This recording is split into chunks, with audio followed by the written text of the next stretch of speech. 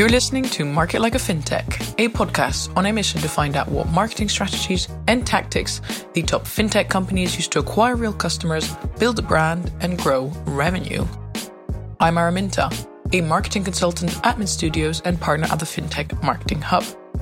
Your host for today is my partner Annie, founder of the FinTech Marketing Hub.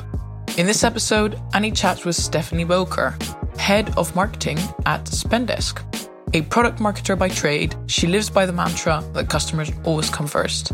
Before Spendesk, Steph worked at Intuit and was the first product marketing hire at Gusto.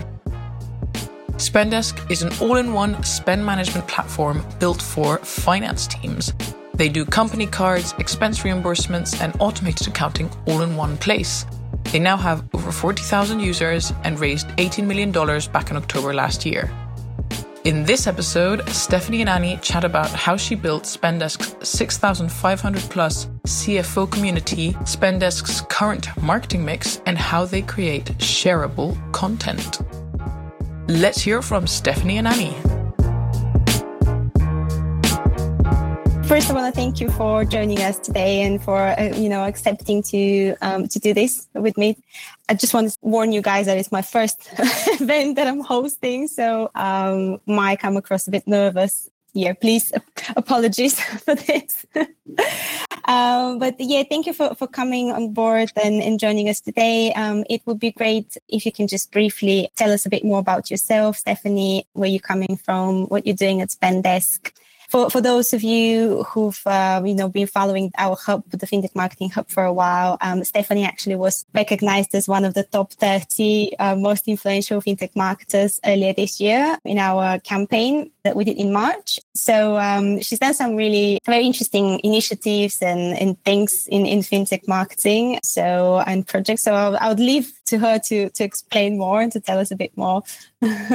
Yeah, well, sure. Well, thanks for having me and for letting me be your guinea pig on your first community event. But yeah, thanks. Hi, my name is Stephanie. I currently lead the marketing team at Spendesk for the last 3 years.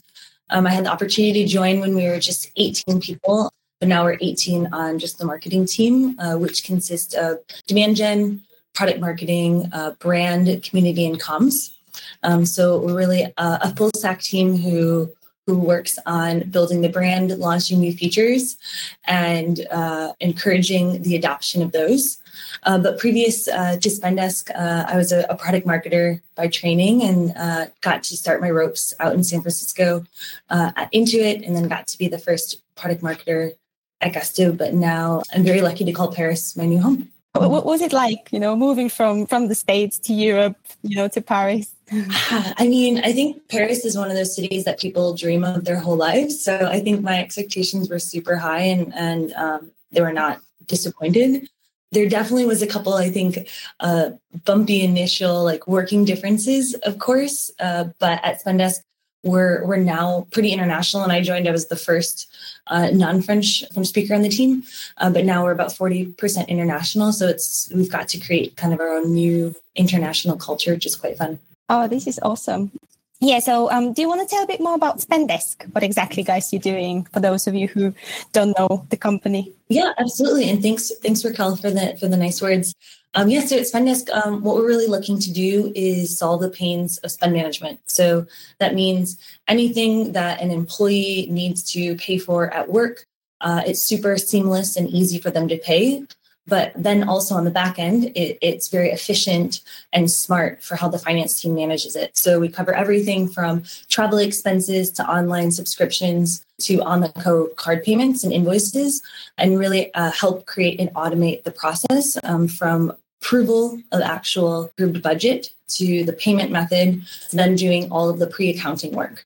Right now, our service is available all across Europe, our main core markets being France, the UK, and Germany.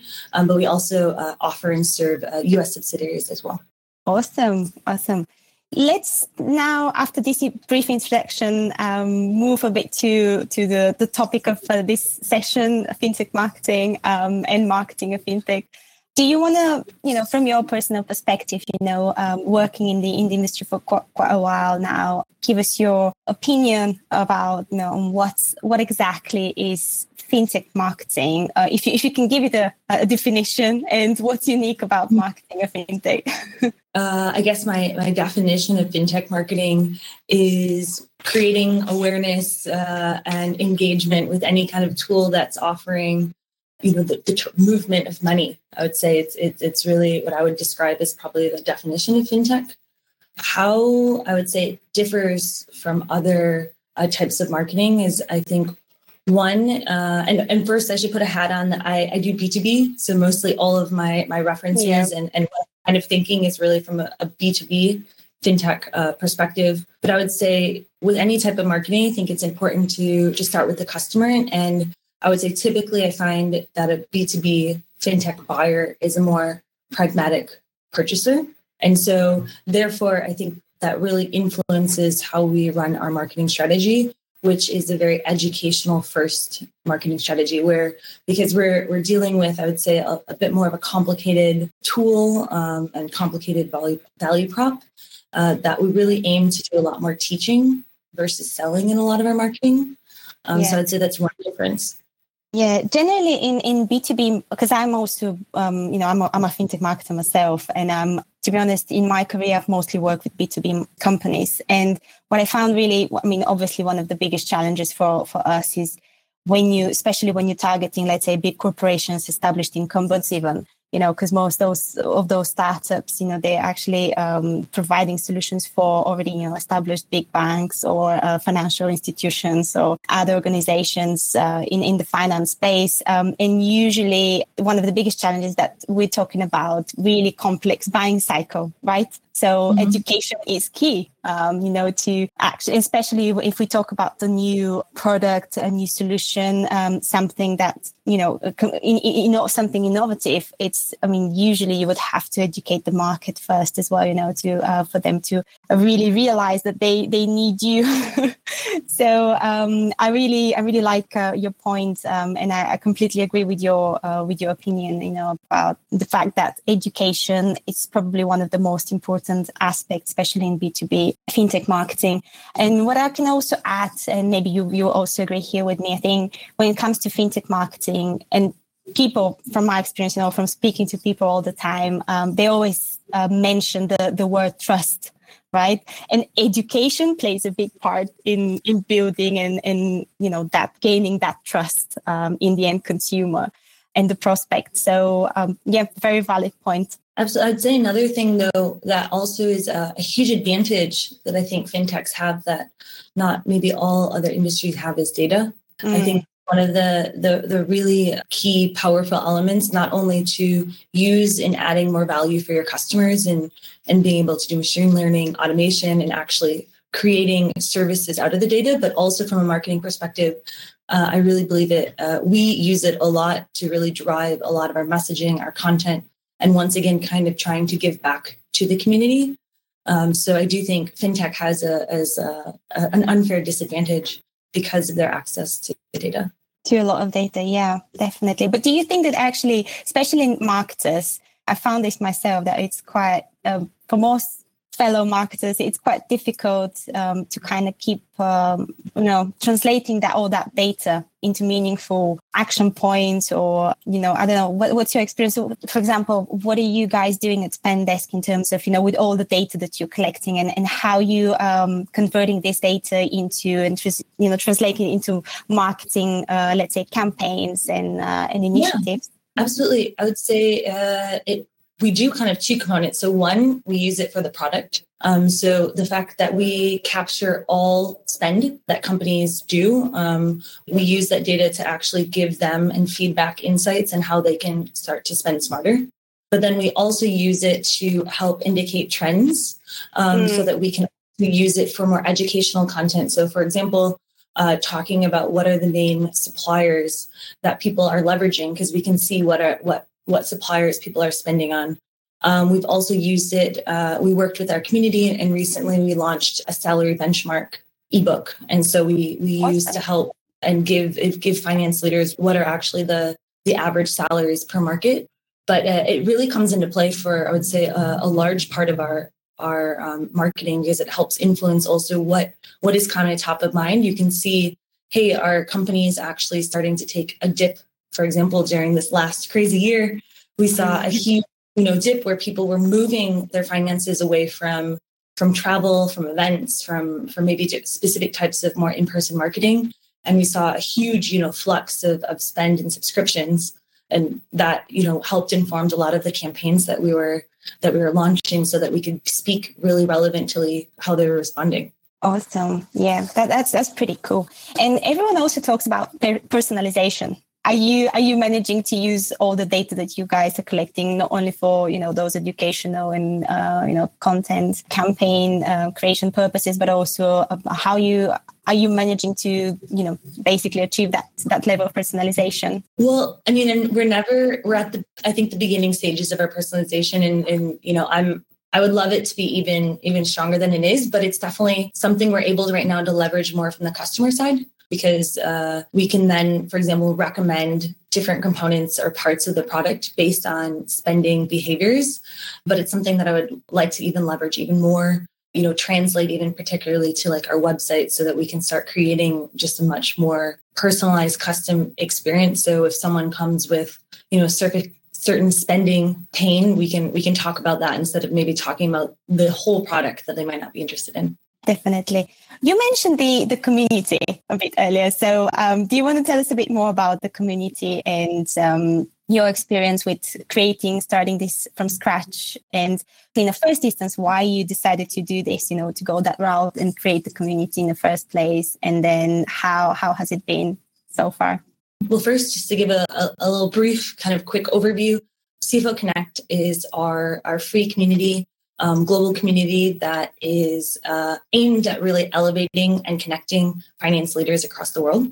And it really created initially out of an ask from our customers, to be quite honest. It was before we actually had formal marketing, and it was an ask that the customers, our early, couple customers had, is they asked to be connected with other finance teams, because they typically were a 1-2 person team. Yeah. And felt kind of quite alone, and they didn't have comrades to kind of discuss more, I would say, strategical finance topics, discuss what kind of tools there, and particularly in more of, I would say, the more senior finance roles, controllers, directors, et cetera. There really wasn't a space for. There was a lot of wonderful accounting communities that helped from the accounting side, but there really wasn't much to talk about the strategic finance side. So it initially just created out of the ask from customers. So we started hosting just casual meetups in our office, where we got to know the first couple community members really, really, really quickly. And then from there, we realized there was such an unmet need that we just invested in it really heavily. And so now we have over 6,000 members, and have invested in a lot more channels beyond just the meetups, to have a podcast, the Slack, and a lot of other kind of recurring community events. Yeah.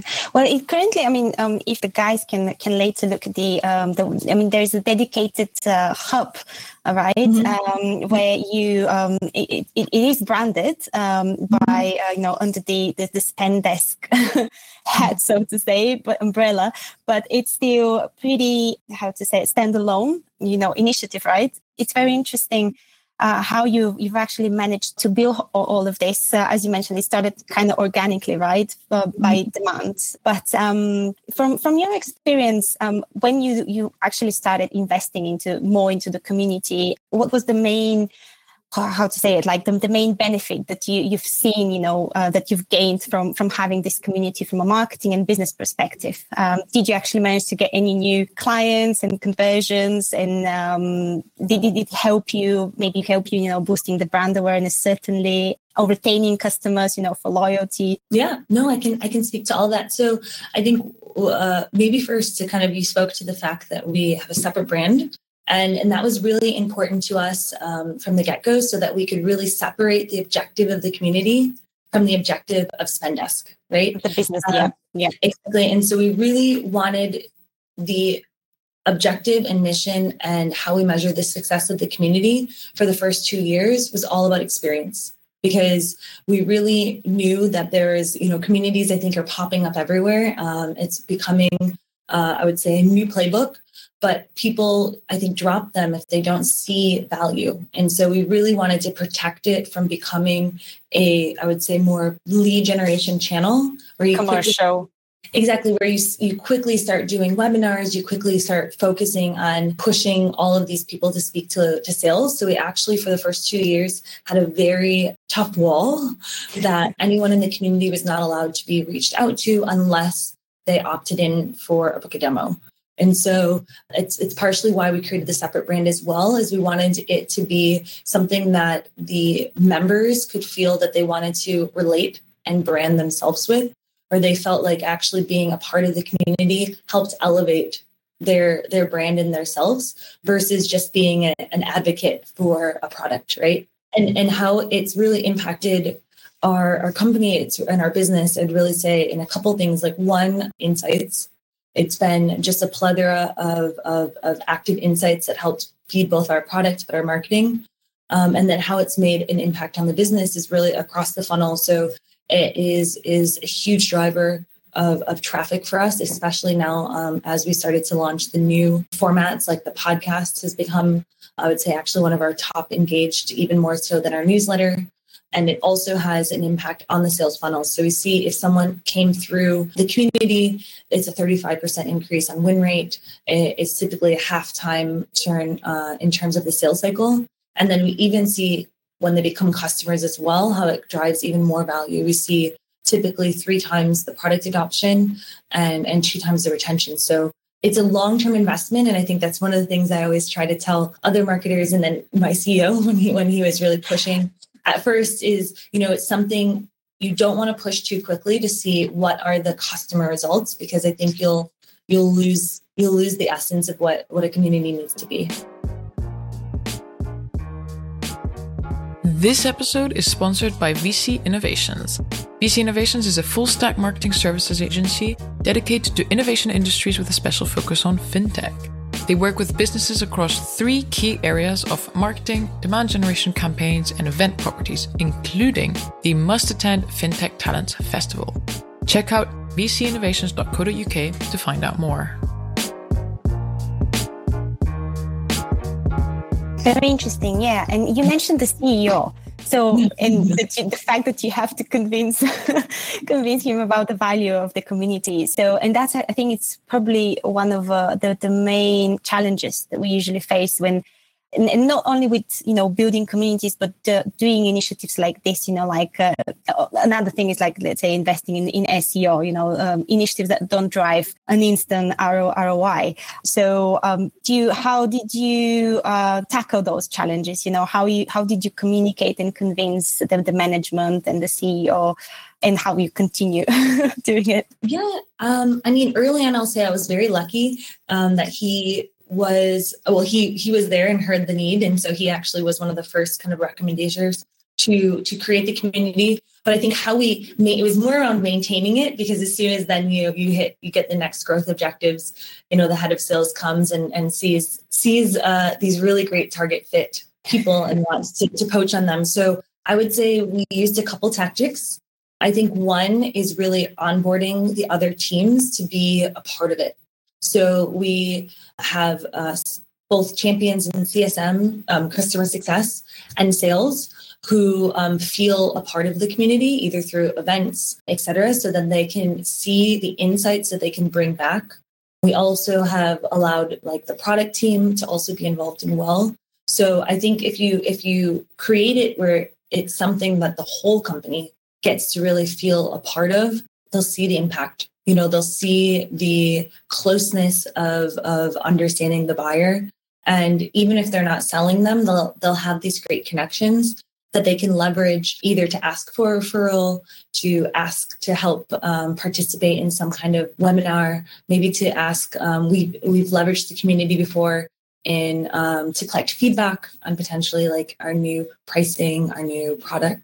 And so I would say that's one way. And then the other way is, I think, to really set up other kind of shorter term metrics that you can report on that help show the progress of what it's doing. And so that's where we, like I said, really focused on how of the crossover between customers helped both drive the retention and increased product usage. That in itself helped, I would say, really support the big benefit of the community. Awesome. That's really, really good. So besides the community, so obviously this plays big part in your, it's a big part of your marketing strategy and your whole plan. So what other tactics and in terms of channels you're focusing on at the moment, in this year, now physical events. I mean, we started, slowly going back to normal, and I see that people have started already organizing some events for the autumn. But it'll be good to maybe share from your perspective for what you guys are busy now with at Spendesk. Yeah, we have quite a diverse channel mix. So I can say right now we drive 40% of our business from paid, 40% from organic, and 20% from our direct and offline. So we do quite the mix between the paid and organic. I'll say for us, some of our major channels, truthfully, one is content.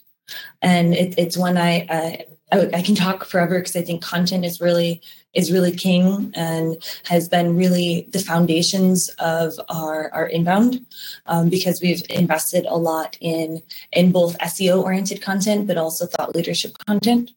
So it's a huge channel for us in terms of a mix of medium from written to podcasts to webinars and video. But I would say another channel that we're starting to invest in a lot, as well as our partners. So both through resellers, through the accountant channel program, but also through other partners as well within the ecosystem. Is we really try to do. We see a lot of great traction anytime we can do a co-marketing opportunity between another product or service that we either directly integrate with or have pretty comparable services. That has been a growing channel for us as well. That's very interesting. And to be honest, I'm also noticing the same trend, actually. I think now maybe that's a result of the pandemic and the fact that people, there isn't that many industry events, right? Physical events, people can't meet physically, and they're more open to building those relationships, and building those partnerships, which is great. And you would actually see many of those industry organizations, like let's say associations or communities, and like I can give you with the like one example, like the Investment Association in the UK, for example.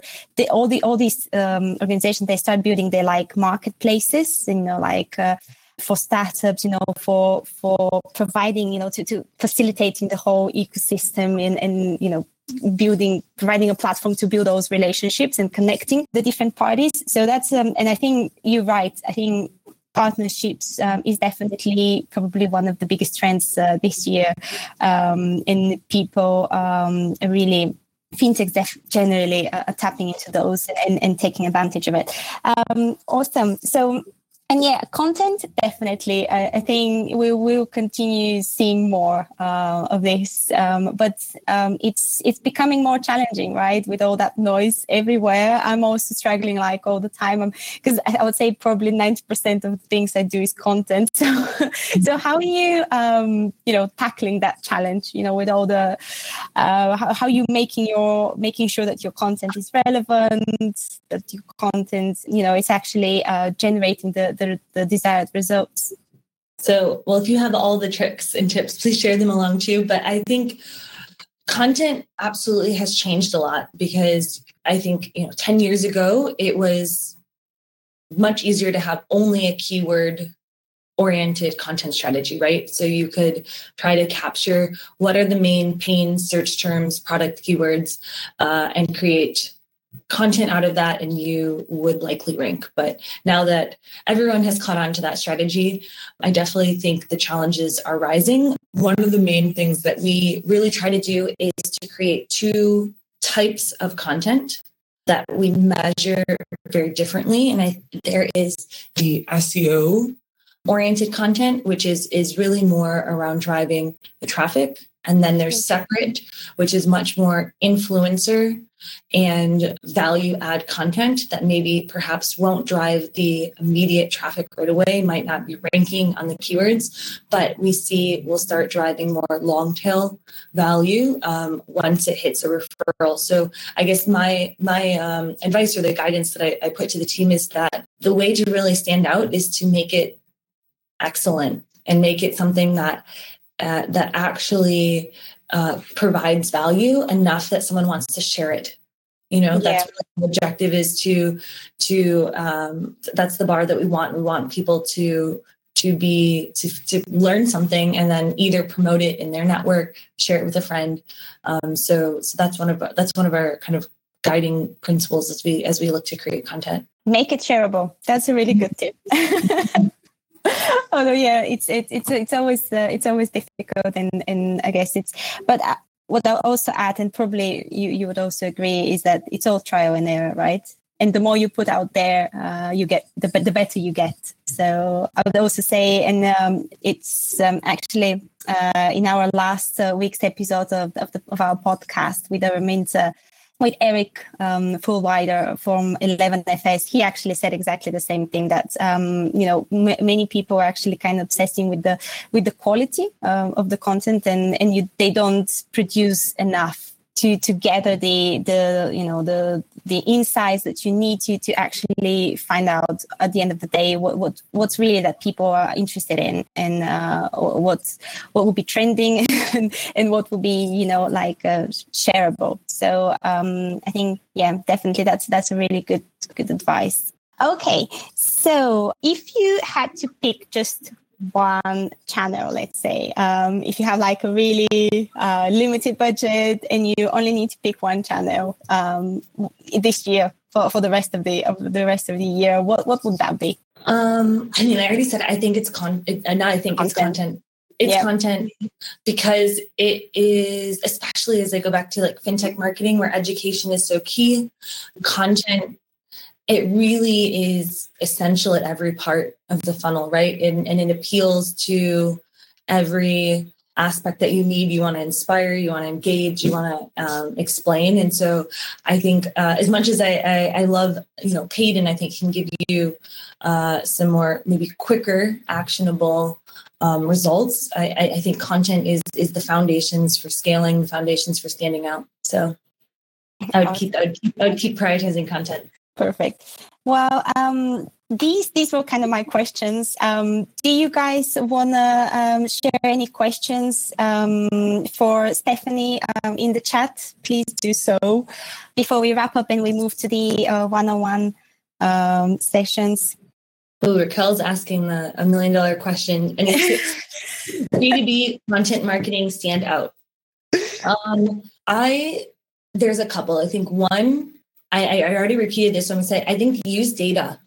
Honestly, find a data point that someone else doesn't have that actually can provide value. I think two is have an opinion. I think that one, we see a lot of content in, I would say, other spaces where people feel, where it's like HR, where people feel really talk about culture. But I think there's also real space in fintech, I think, to have an opinion. People, whether it even makes some people disagree, I think having an opinionated stance is good. And I think the last thing is various formats. I think it's something we try to do as much as possible is to test all different kinds of things. We've now added like audio recordings on our blog. We have sometimes we put video on, sometimes video off. I think just keep it interesting and human. People are really interested in knowing the people behind it. So I guess if I could boil it down, use data, have a strong opinion, and play with different formats to make it personal. Yeah. What I can also add is I think that what's really, from my personal experience, and I know that many companies are quite reluctant, especially when it's very early stage and let's say you're only 5 to 6 people and they want to, usually when you work at a startup, like they said, they always want to make it look bigger than it is, to look established. But I think at the end of the day, you mentioned the word human. At the end of the day, it's really about building those human relationships, right? Even though it's B2B. So I think it's really useful to kind of get involved, the whole team behind, try to, I know it's difficult. People are quite reluctant doing this and they don't feel comfortable sharing, like personal experiences and, sharing but I think if you touch on that even from a B2B perspective, business perspective, if you touch on the for example, how you're building the company, involving the CEO, if it's an early stage organization, building that employer brand around the whole marketing strategy, I think it's really powerful because at the end of the day, your employers are your biggest brand advocates, right? So I think that's also something really that'll be really useful. Yeah, no, I couldn't agree more. I think it's I have to check myself on it all the time. I think as the head of marketing, you really have you have such a pride over the brand, but I think it's super important to hand over the keys to the other teams. And we, for example, we do a monthly where we give different employees access to run the social for the day. Oh, that's very interesting. So that they can meet an engineer, someone on the customer care team, someone on the product management team. We also have, I think it's right now, the monthly kind of spotlight where we also shift across teams as well, where they get to publish something on our blog. And so I just mostly just backing up what you said, that I think it's great to have voices beyond just marketing participate in content. And not only does it help you produce more, because it's a bottleneck, but I think it also diversifies the share voice that you have too. Yeah, definitely. Thank you, Steph. No, thank you. Any other questions, guys? Okay. Well, if there isn't any further questions, I think that we can... because it's already 22. My time is 7 for you guys. Some of you it's 12 or it's 1. And I guess we can move on to the breakout sessions. Thank you, Stephanie, for joining me today. Really appreciate it. It's the first event. I hope to make it regular. So we host those events. I don't know, maybe once a month. It really depends on the demand and how people respond. But the ultimate goal, I think, for organizing all of this is to provide this platform where people can actually connect and build relationships, and people from all across the world. That's why actually I chose Upstream, although as we discussed earlier, it might be a bit of a blocker that if first it's a new platform, secondly, it asks people to create another account and to join just another app, which I think we have so many apps nowadays on our phones, for example, on the web. So, but hopefully you guys enjoy the session, and thank you, Stephanie, for sharing your insights. And I definitely learned something from you today. So I hope the rest of the guys did too. If people want to connect with you, where they can find you? Oh yeah, feel free to message me on LinkedIn. I'm pretty responsive and active. So I think I got it in the invite link. So it's the easiest way to get me. Yeah, and here on Upstream as well. You can actually message each other. So that's the one good thing about Upstream is that you can actually see everyone who's been who's a member, and you can reach out to them and connect. Okay, we'll start the breakouts then. Okay, thanks, Amy. Thanks for having me, and thanks for calling people for questions. Thank you for listening to this episode. You can find all the information and show notes over at fintechmarketinghub.com. If you'd like to come on the podcast or just share some feedback, don't hesitate to get in touch with us. We're always looking for ways to improve the podcast. That's all for today. See you next time.